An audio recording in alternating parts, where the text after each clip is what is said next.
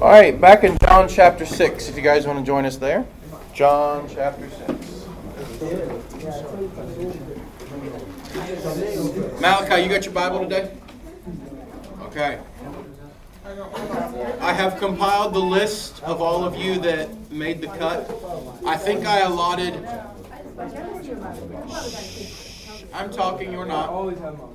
John chapter 6. John 6.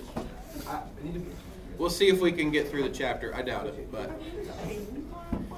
To be fair, this is a lengthy chapter. Not every chapter of John is this long, and this is also a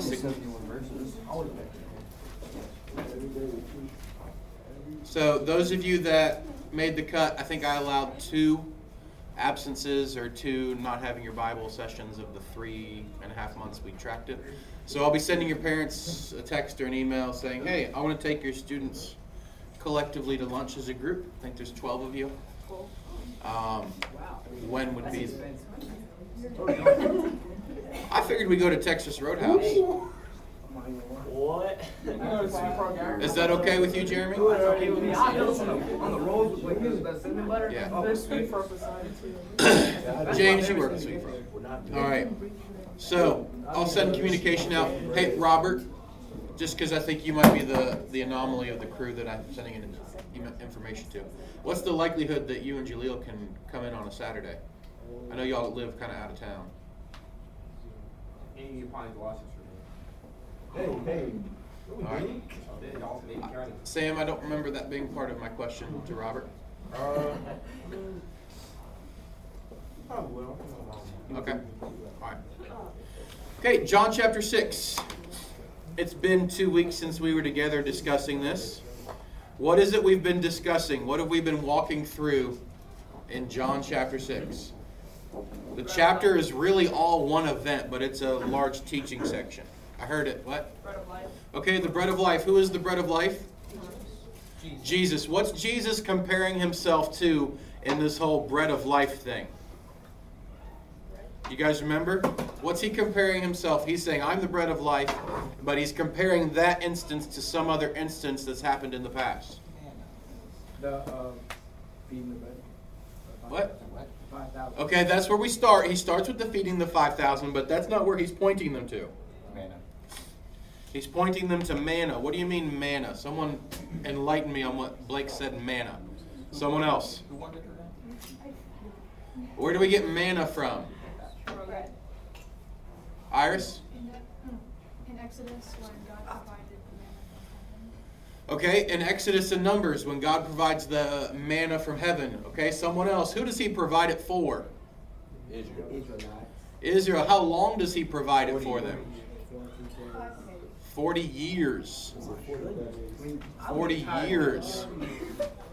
And it ceases the day they enter the land, okay? The promised land. So, you guys are kind of chatty this morning. Let's go ahead and curb that now. He's compared himself to one of the highlights of the Old Testament. 40 years of provision at the hand of Moses, and Jesus says, I'm better. Jesus says, I'm the bread of life. Jesus says, they ate that bread, and you know what happened the next day? They got hungry again. Now he's telling them, you eat the bread of life, which is me, and you will never hunger again. We've also saw recently in the last couple chapters that we will never thirst because he's the water of life. Now, what's their problem with hearing that Jesus is the bread of life, and he says things about that bread that come down? What are they supposed to do with this concept? We talked about it. You guys remember? What's the struggle? Not just that it's kind of an affront to Moses, but what's the literal struggle? Supposed to eat. Yeah, how are they supposed to eat him? Like, we can't eat you. Okay? But that's not at all what we're talking about. Let's look at verse 41. And I'd like someone to read down through 51 for us. Would anyone willing to read that lengthy of a section? He said 41. All right. Erling, nice and loud. So the Jews grumbled about him because he said, I'm the bread that came down from heaven. They said, is not this Jesus the son of Joseph, whose father and mother were Mary? How does he not say, I have come down from heaven? He grumble among yourselves. No one can come to me unless the Father who sent me draws them, and I will raise him up on the last day. It is written in the prophets, and they will be taught by God. Everyone who has heard and learned from the Father comes to me. Not that anyone has seen the Father except he who is from God. He has seen the Father. Truly, truly, I say to you, whoever believes has eternal life. I am the bread of life. Your fathers ate the manna in the wilderness, and they died. This is the bread that comes down from heaven, so that one may eat of it and not die. I am the living bread that came down from heaven. If anyone eats of this bread, he will live forever. And the bread that I will give for the life of the world is my flesh. All right, so what Zach just read for us is everything we just discussed, giving you the setting for what we're talking about. Now, one thing I'd like to point out, someone else read verse 44 for us one more time. No one can come to me unless the Father who sent me draws him, and I will raise him up on the last day. All right, no one can come to me except the Father draws him. What does that mean? Someone else. What does that mean?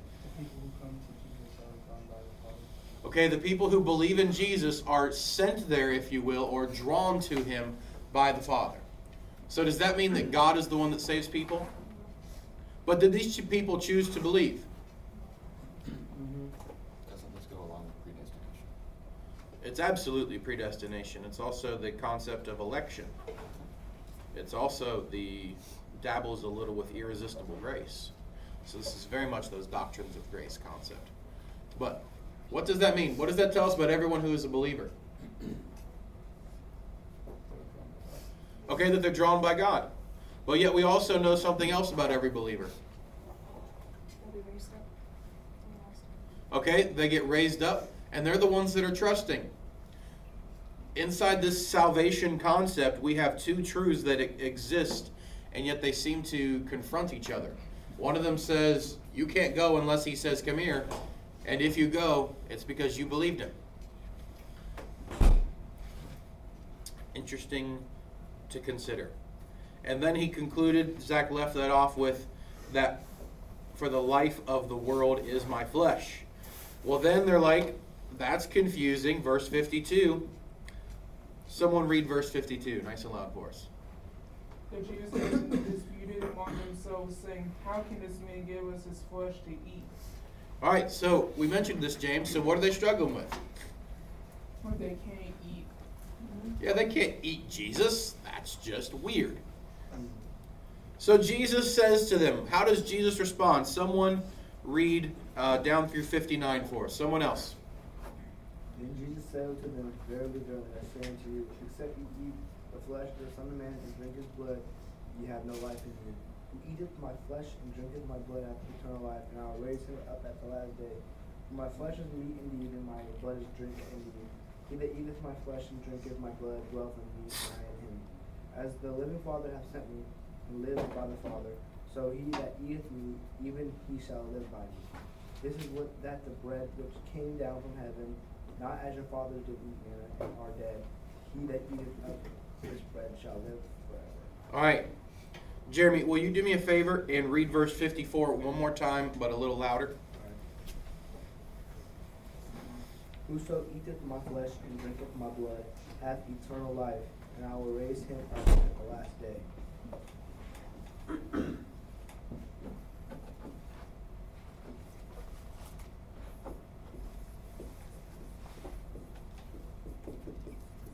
Jeremy, based upon what you just read, if you eat Jesus' flesh and you drink Jesus' blood, you can be saved, correct? Is that not what you just read? Yes. Okay. Abby, your hand went up. Why? I'm just gonna ask for a pen. There's probably one, there's some on the shelf back there. There's a box on a shelf above the kitchen counter. All right, Jeremy, is that accurate? You drink Jesus' blood, you eat his flesh, you get to be saved. Not physically, but yes. That is not what he said. From what the verse is saying, yes. So there's a difference between what he said and what he meant? Yeah. Okay, so based upon the flesh and blood equals salvation, I mentioned this to you a couple weeks back. You can see how someone, if you're going to take it only at face value and what he said and not what he meant, so you have to like take a bite of Jesus in order to be a believer, like that's kind of cultish, right, Malachi? Okay, so how can we Christianize it but still be wrong? Not cannibalistic. How do we Christianize this and still end up with the wrong conclusion on flesh and blood? We've talked about it the last couple times. The Last Supper that they have. Okay, the Last Supper. What do we call that Last Supper that we celebrate? Okay?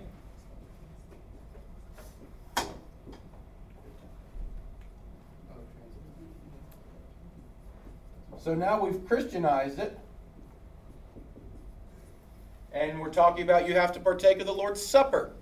Because we understand it's not Jesus' flesh and it's Jesus' blood. It's the bread representation and the juice representation or the wine representation. And we have to partake of that, and that gives us salvation. Correct? Because anybody can drink wine and eat bread. That's right. Does it mean every Italian restaurant provides salvation? Okay, so then what's it mean? If it doesn't mean that I have to take a bite of Jesus' arm to be saved, and it doesn't mean that I take communion or the Lord's Supper to be saved, what does it mean? Partake/believe. So I have to believe that the bread is Jesus' body? What it's meant to do. Because if I believe that the bread is Jesus' body, then we're right there back where the Catholics would be. But then you're supposed to believe in what it does. Because isn't that Okay, what do you mean we're supposed to believe that that's of what it does, because Blake? he died for sins, right? And his blood covers our sins. Okay. Someone else. Blake says that it's not meant to be that. It's meant to be that he died for your sins, and that's what provides salvation. Is he right, Nathaniel? I think it's just mirroring the faith that the Israelites had at the Passover. So it's the same way that like they believed that the lamb would die and we ate it. He was saying, believe that I died for you. Okay.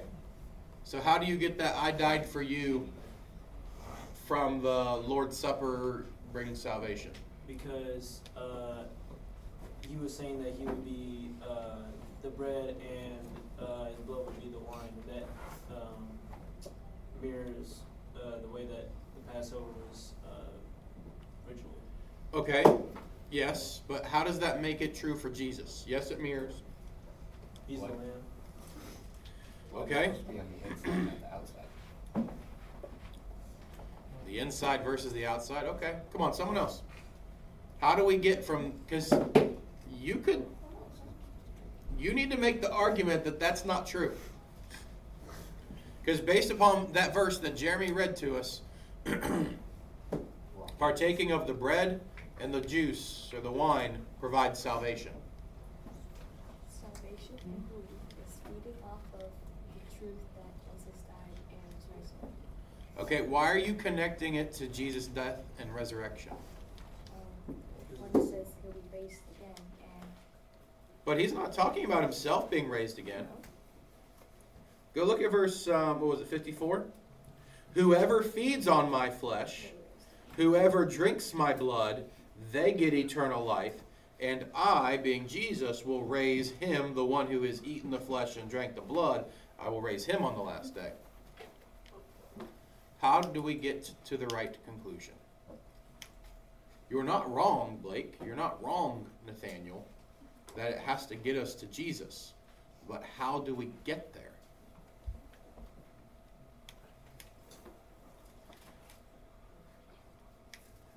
All right, start thinking through the Last Supper. I'm trying to find that verse. Okay. Jesus compares his body to the bread. His body will be broken. Oh, okay. So it has nothing to do with the bread. It actually has to do with the fact that his body is broken. Yes. Because, like, what I was saying is, like, you can't eat somebody and they're alive. I mean, yeah. Okay. So I don't know. I Yeah, think that's a bad we guess. could test that theory. That's a bad thing. yeah. Okay, so that's his broken body is the bread. How is the body broken? Considering that not a bone of him was broken. He died. Okay? The way in which his flesh is torn. Jesus, in the Last Supper, tears the bread and passes it out, saying, "This is my body, which is broken for you." And then he also takes it to what? What's the other part of the Lord's Supper? What's the other part of communion? It's my blood. Okay. The blood of the covenant that is poured out for the forgiveness of sins. So, it is very much so that his flesh and blood provides salvation. But it's not you that consumes it. It is the fact that it was sacrificed for you on the cross. No. You know that because you get to look back. Those Jews that are right here, they hear that and they think, nope, that's weird. And they're struggling with it. And so he has told them that whoever feeds on this bread will live forever. And all these things Jesus said in the synagogue, and he taught them at Capernaum. Now let's get to the last section, because this is where what's been difficult comes to light, and we see it manifest itself in the lives of these people. All right, I need someone else to read 60 through 65. Someone who hasn't talked yet today.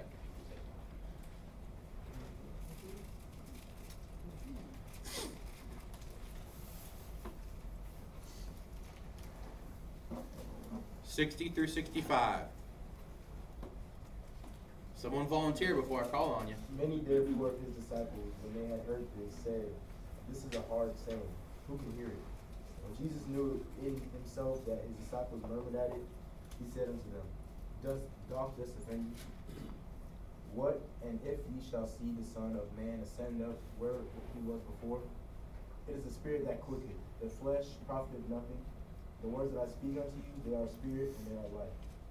But there are some of you that believe not. For Jesus knew from the beginning who they were that believed not, and who should betray him.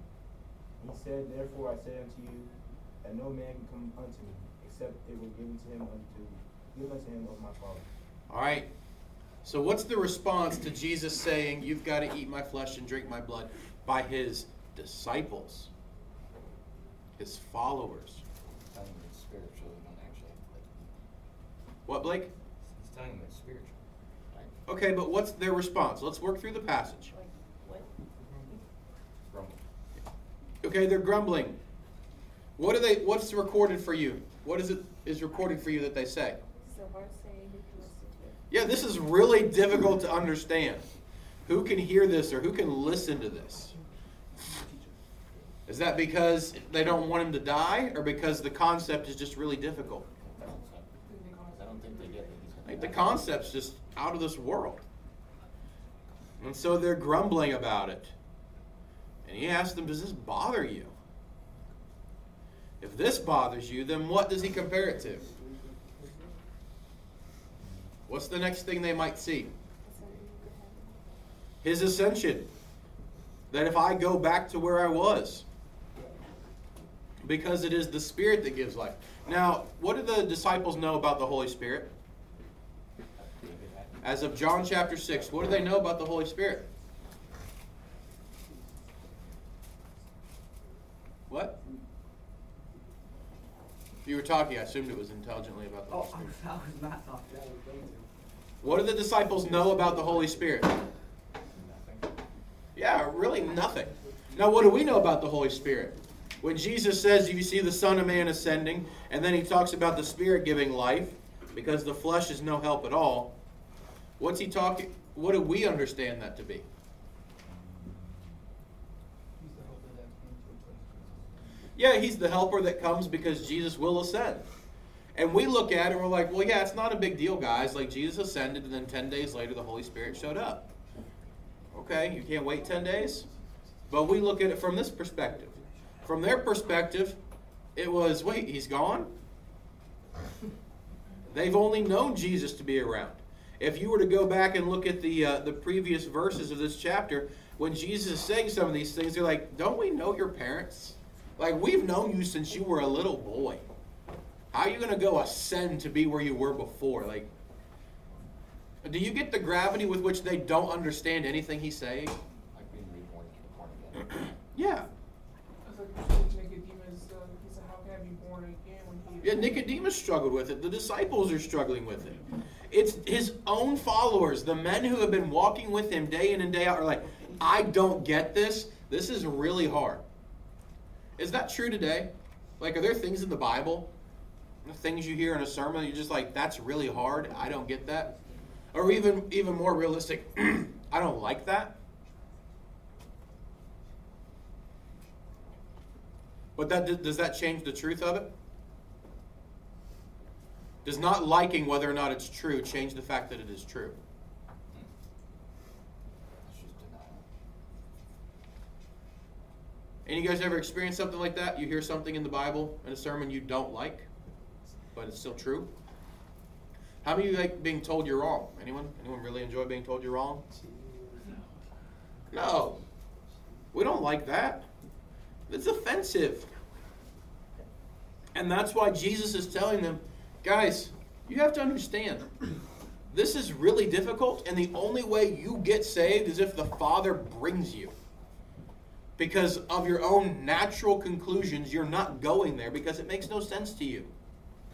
Now, we look at it and we get to look back and say, oh, well, it's the Holy Spirit that is drawing them, and bringing life to a dead soul. But they don't get that concept yet. What do they do then? John 6, verse 66, gives us some of the saddest words, I think, in all of the New Testament. After dealing with such a conflict, such inner turmoil, such truth that is difficult to grasp, what do? Walk away. They walk away. Who walks away, Nathaniel? Disciples. Now, it's one thing that the crowd that ate the food of the feeding of the 5,000, that we call it, if some of them walked away. But Malachi, we're calling these people disciples. And disciples are turning back. Now, who are these disciples that we're talking about? Everyone but the 12. All right, Blake says everyone but the 12. Someone else, read through the rest of the chapter and tell me why Blake can say it's everyone but the 12.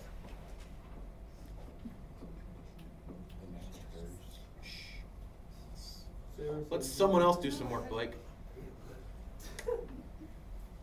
How can Blake say everyone but the 12? Zach knows. No, I'm ignoring this corner for a second. They're doing all the work this morning. Someone else do some heavy lifting. What, Rob? Robert, it's in the Bible. What do you mean it's in the Bible? 67. Verse 67. What does verse 67 say? Then Jesus said unto the 12, will ye also go away? Yeah, do you want to go away as well? But they didn't. So how many disciples did Jesus have when we started chapter 6? More than 12. Probably a couple hundred. Because if you think about it, when we get to the upper room, he's got 120 that are there through the thick of it. If you go and you look at 1 Corinthians chapter 15, and we won't for sake of time, when Jesus resurrects from the grave, how many people does he appear to? Anyone know? Blake, you should know this. I'll let you answer this one if you know it. There's a couple individuals listed. He appears to Cephas and to the 12, but then there's a number, and above so many believers. Oh, don't go looking. 40 or something? It's not 40. 125. It's over 500. 560. He says he appears to over 500 brethren, or brothers in Christ, believers. So by the time we get to the resurrection, there are at least 500 disciples, if you will. Now, the 12 maintain their distinction, but nonetheless, those people are disciples. And then we see Simon Peter interjecting after Jesus says, are you leaving too? All right, someone else. who hasn't spoken yet today, read verse 68 for me. And 69. We'll put the two together. It's all one statement. Come on, someone else. Go ahead, Ashley. Simon Peter answered him, Lord, to whom shall we go? You have the words of eternal life, and we have believed and have come to know that you are the Holy One of God. All right, so what's Peter's response? What's his response? Why would we believe in the Son of God? A little louder, Abby. Why would we leave you in the Son of God? Why would we leave you? You're the Son of God. What else does he say? Look at his verbiage. How it's recorded. If I don't follow you, who am I going to follow? See, Peter has arrived at this conclusion that it's you or nothing, Jesus. There is no other option. Now, why does he choose Jesus? What does Jesus have that Peter wants? The word of eternal life. Excellent, Robert. He has these words of eternal life. Now, what are these words of eternal life that we have just heard? What did Jesus just say in chapter 6 provides eternal life?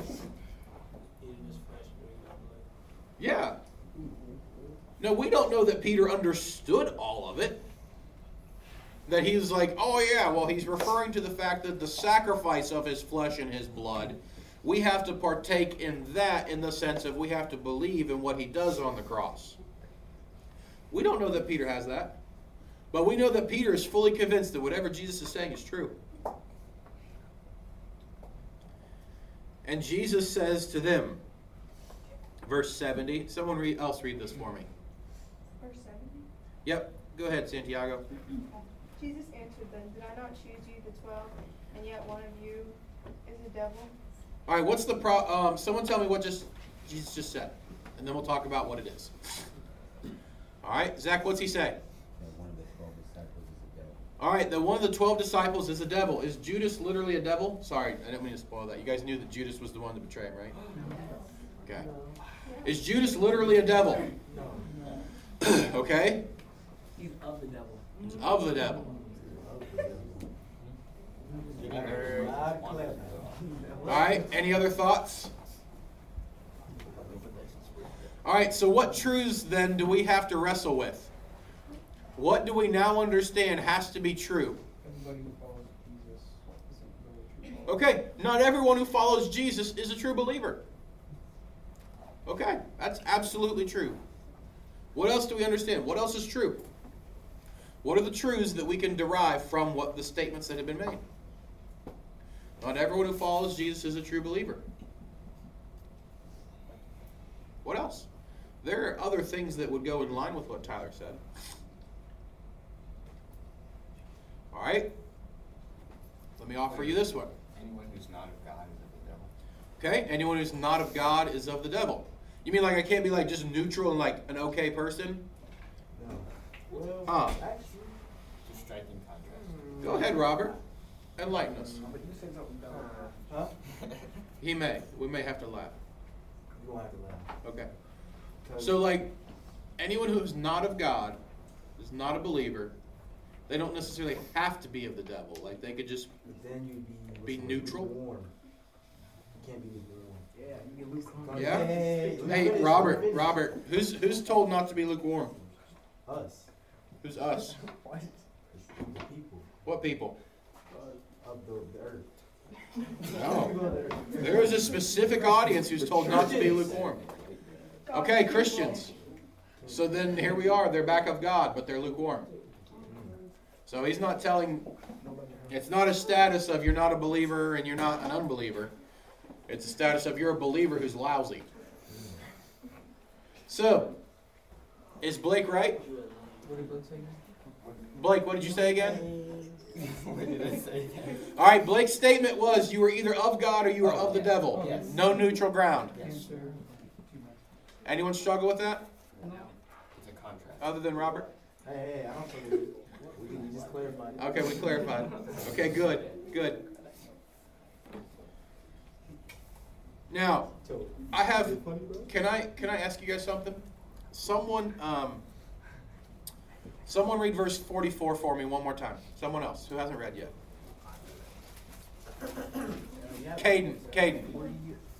Caden, read verse 44 for me. Nice and loud.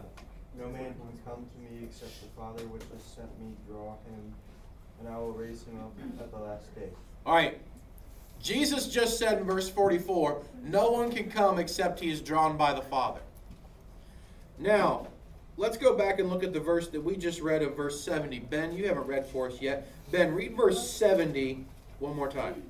Then Jesus replied, have I not chosen you, the 12, yet one of you is a devil?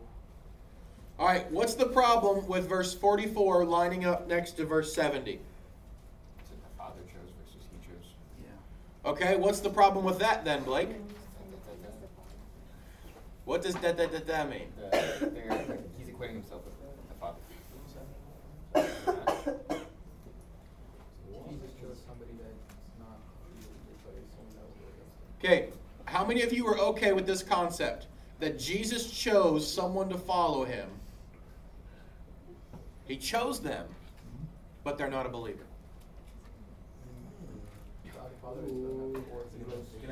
Because verse 44 told us, no one comes to me unless the Father who sent me draws him. But now we're reading a verse that says, I chose you, but you're a devil. Do you see the dynamic that I'm trying to get you guys to think through? Yes. Yeah, But he said before, Judas was needed? Yes. You're going to have to explain yourself, Robert. For Jesus, he had to betray Jesus, so that way Jesus could get taken by guards. So he was kind of crucial to the whole point of Jesus being crucified. Yeah, but are you comfortable, Robert, with saying that Judas was chosen by God to be a reprobate and be the son, labeled as the son of perdition, the son of lawlessness? Like, you're okay with God saying, I pick you to be terrible? I mean, didn't he pick the Antichrist too? Megan? It was to fulfill God's purpose because Yes. God, because in order, Judas had to betray Jesus in order for Jesus to die on the cross for our sins. All right. So, we're okay with God choosing to send people to hell as long as it accomplishes God's purpose of redemption? Is that a true statement? Yes. What, Robert? Isn't it like scripture that talks about God ransoming off certain people so that way they can stay saved? Yeah, I'm not saying it right, but I know that there's someone who ransomed. Jesus pays the ransom for many. There's something with ransom. Jesus pays the ransom for many. He chose him. All right. So, here's the question I have, guys. You're okay with Judas being selected to go to hell as long as it accomplishes God's plan of redemption. It was referenced up here. Naomi said it as well. God did that with a dude in the Old Testament. Who else did God choose to basically bring him up to say, I'm going to slap you down and make my power so well known that people are like, yep, look at God? Who did he do that with the Old Testament? He does it with Pharaoh. I was close. Same story. Okay, he does that with Pharaoh. Now, here's the question I have. Does God still do that?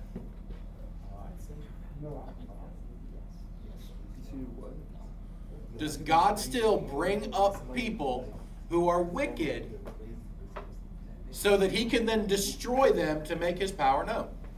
Yes. Yeah, I would say yes. Couple yes, Megan? Hold it, guys. Shh. I think that he does it to glorify his power. Okay. So his authority. So as long as God is receiving the glory from it, we're okay with it. Fair? I mean, doesn't he? How many of you are okay with that? What happens when it's your best friend? Dang, hey, he's got to go separate ways. You gotta trust in God. Break it up. You gotta reevaluate your friendship choices. Okay, you have to reevaluate your friendship choices. Abby, your face went a very different direction than it was when I asked that. Why? About it being my best friend. Yeah. I was like, why? Well, Megan told us that it's to glorify himself.